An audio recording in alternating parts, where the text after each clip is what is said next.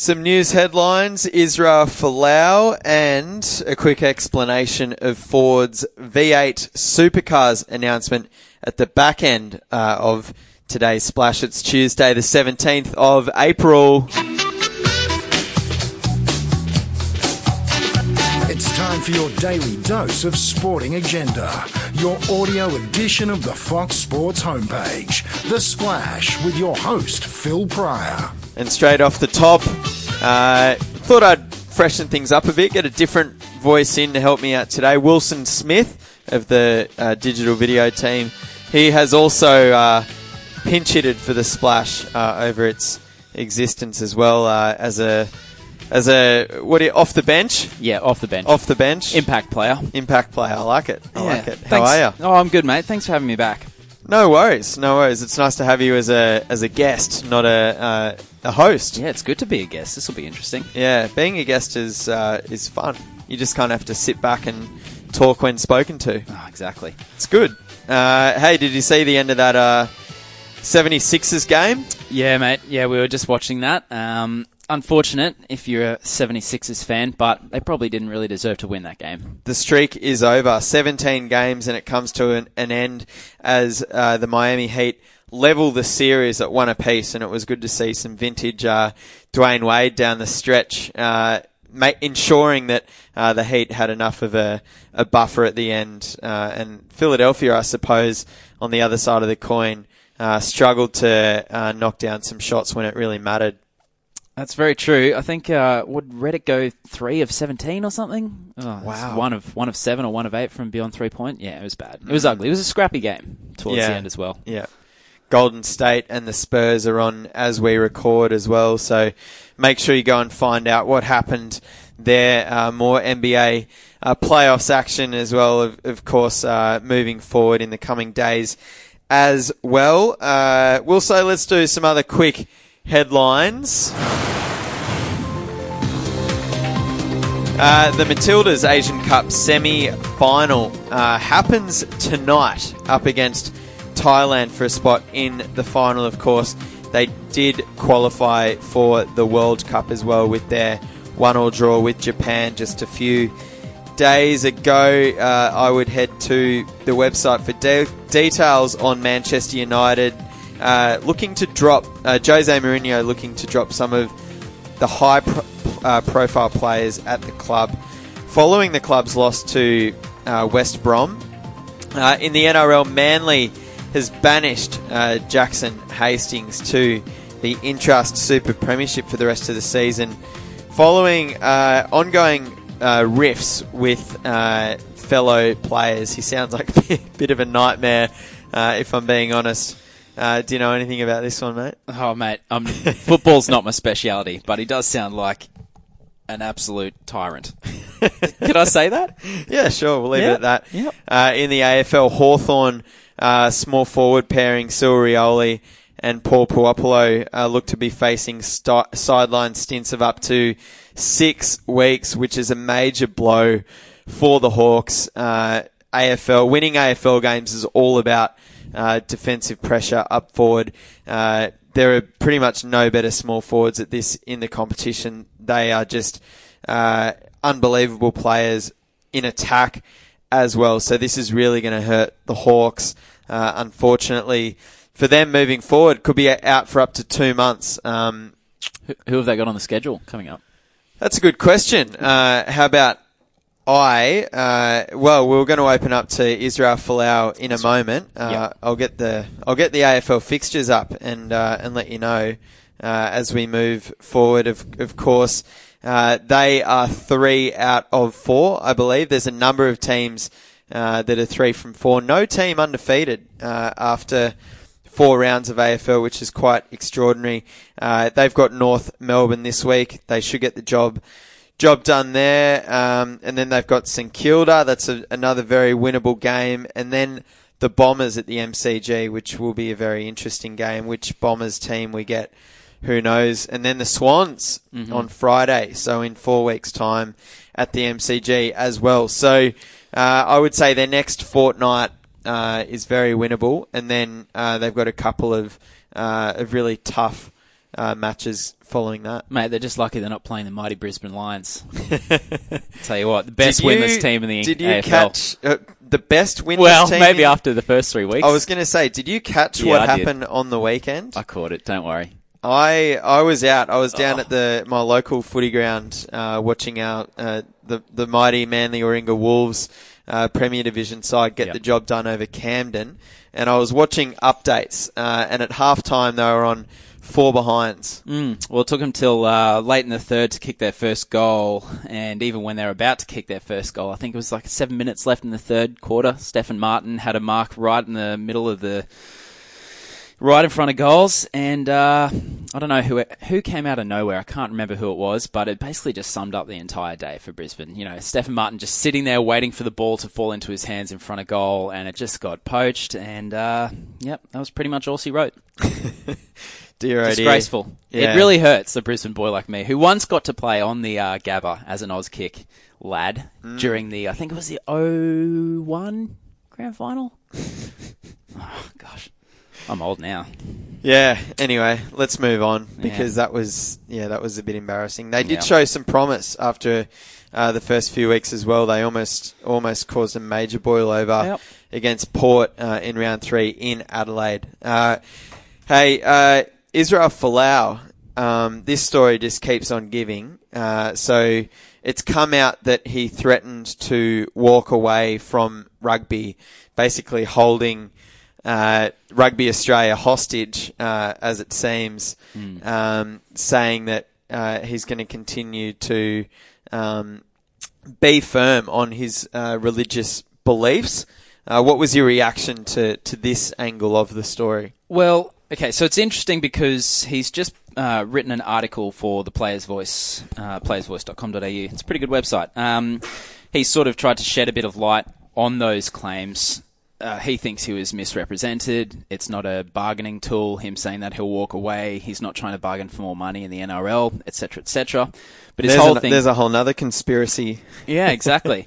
But basically, he's trying to clarify these comments following the absolute you-know-what storm after the comment he left. Someone left on his Instagram on a post after he got injured, "What's God's plan for gay people?" which is where he said hell in capital letters, and then etc., if you don't repent.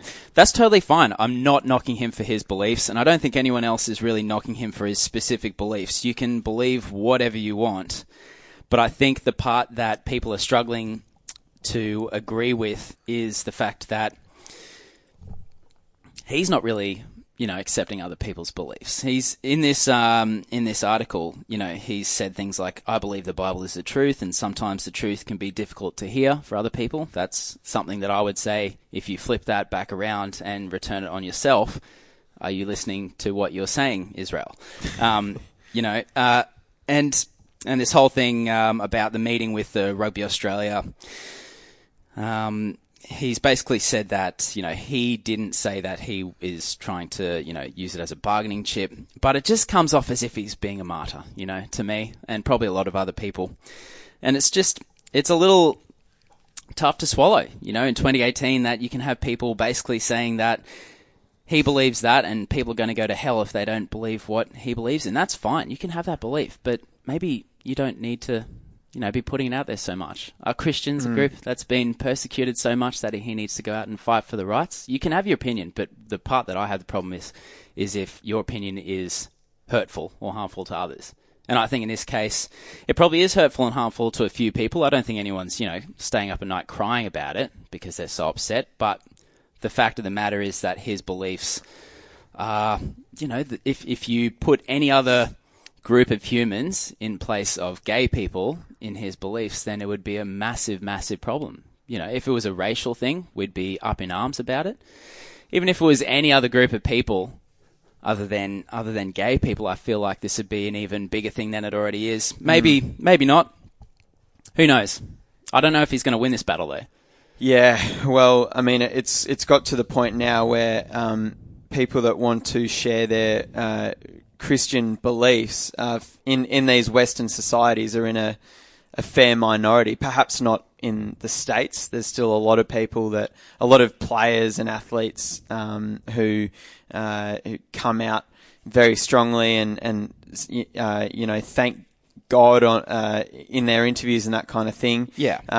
But it seems like, particularly in Australia, they've become a minority, and it's harder for society to swallow those people with those kinds of views. And I suppose the unfortunate reality for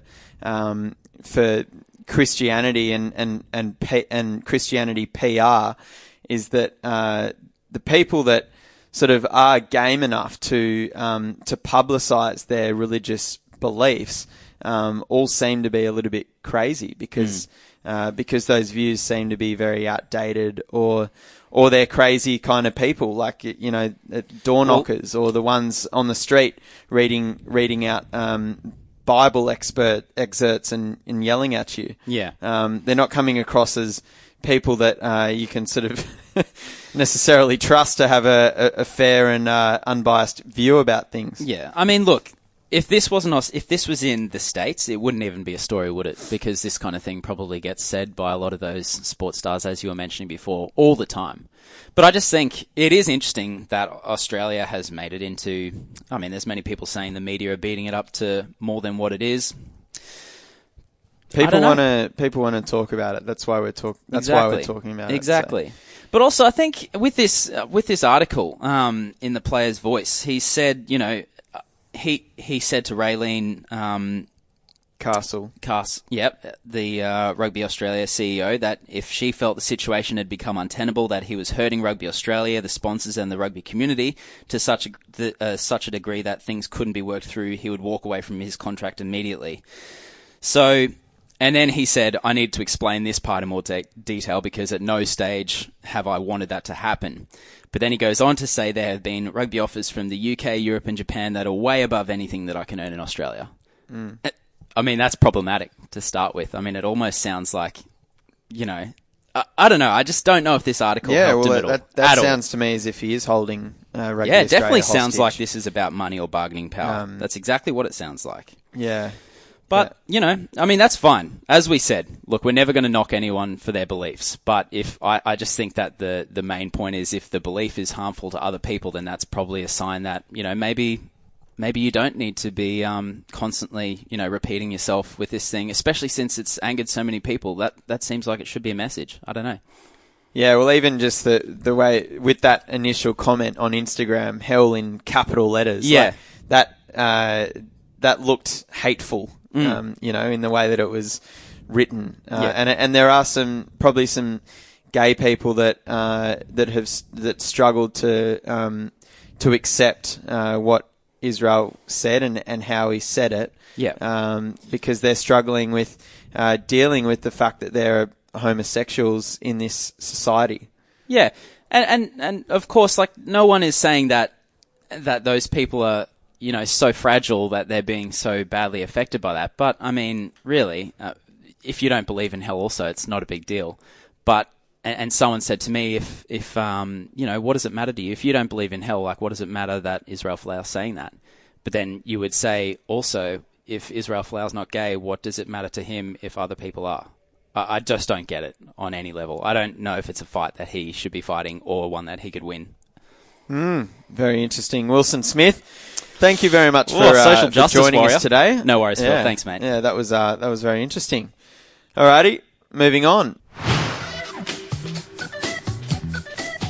Motorsport journalist Will Dale joined us just yesterday to talk about Daniel Ricciardo's awesome victory in the Chinese GP, and he also left us with a bit of a teaser at the end that there was going to be some major supercars news today.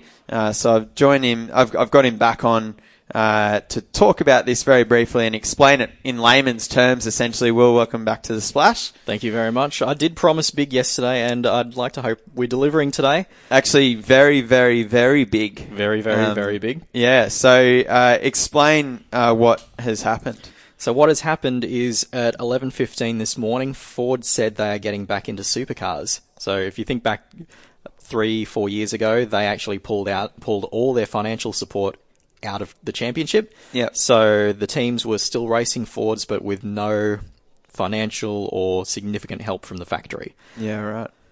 So not only are they back, they are bringing the Ford Mustang. So the Falcon that we've seen on the racetrack the last few years will be phased out ideally at the end of this year. Okay. And next year, all the Fords on the grid should be the Ford Mustang, which is a fantastic result for not only the teams, not just Ford, but also this vindication of the sport itself, that Ford sees supercars as being this important to it as a brand once again. Yeah, okay. Oh, that's good news. So will that, could that mean faster cars for drivers? Will it be a different looking car on the track?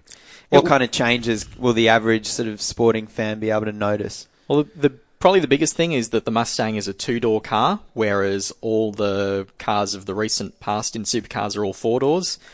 So all those cars have like the same chassis underpinning them. So the Mustang will have to fit over that, but it should still be a visual point of difference compared to, say, the new ZB Commodore or Nissan's Altima. Yeah. The other really good news for Ford fans is that they will run a V8 engine. They're going to stick with the tried and true Bent 8 5-litre big loud rumble that we all know and love. Yeah. So they'll stick with that for at least the foreseeable future. They're not ruling out a switch to a potential. I know it was reported that maybe they would consider switching out a twin turbo V6 when they introduce the Mustang, but that's not going to be the case. So the team said, look, it's going to be a pretty major change. Let's just make one major change at a time. So that's another big positive. Yeah, cool. I suppose this is going to be one of the hot topics on the Motorsport V8 SuperCars podcast for Fox Sports. You bet it will be. Well, I will wrap up the splash so that you boys can dive into that. Quickly, one more time, who have you got coming up on the podcast today?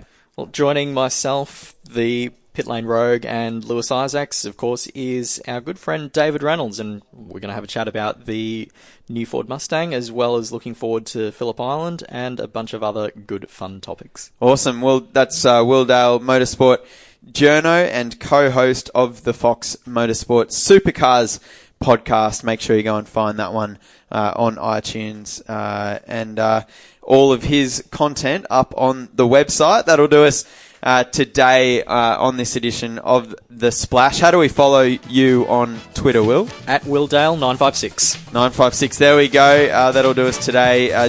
Continue the conversation with me on Twitter at Phil_Pryor. That's a wrap.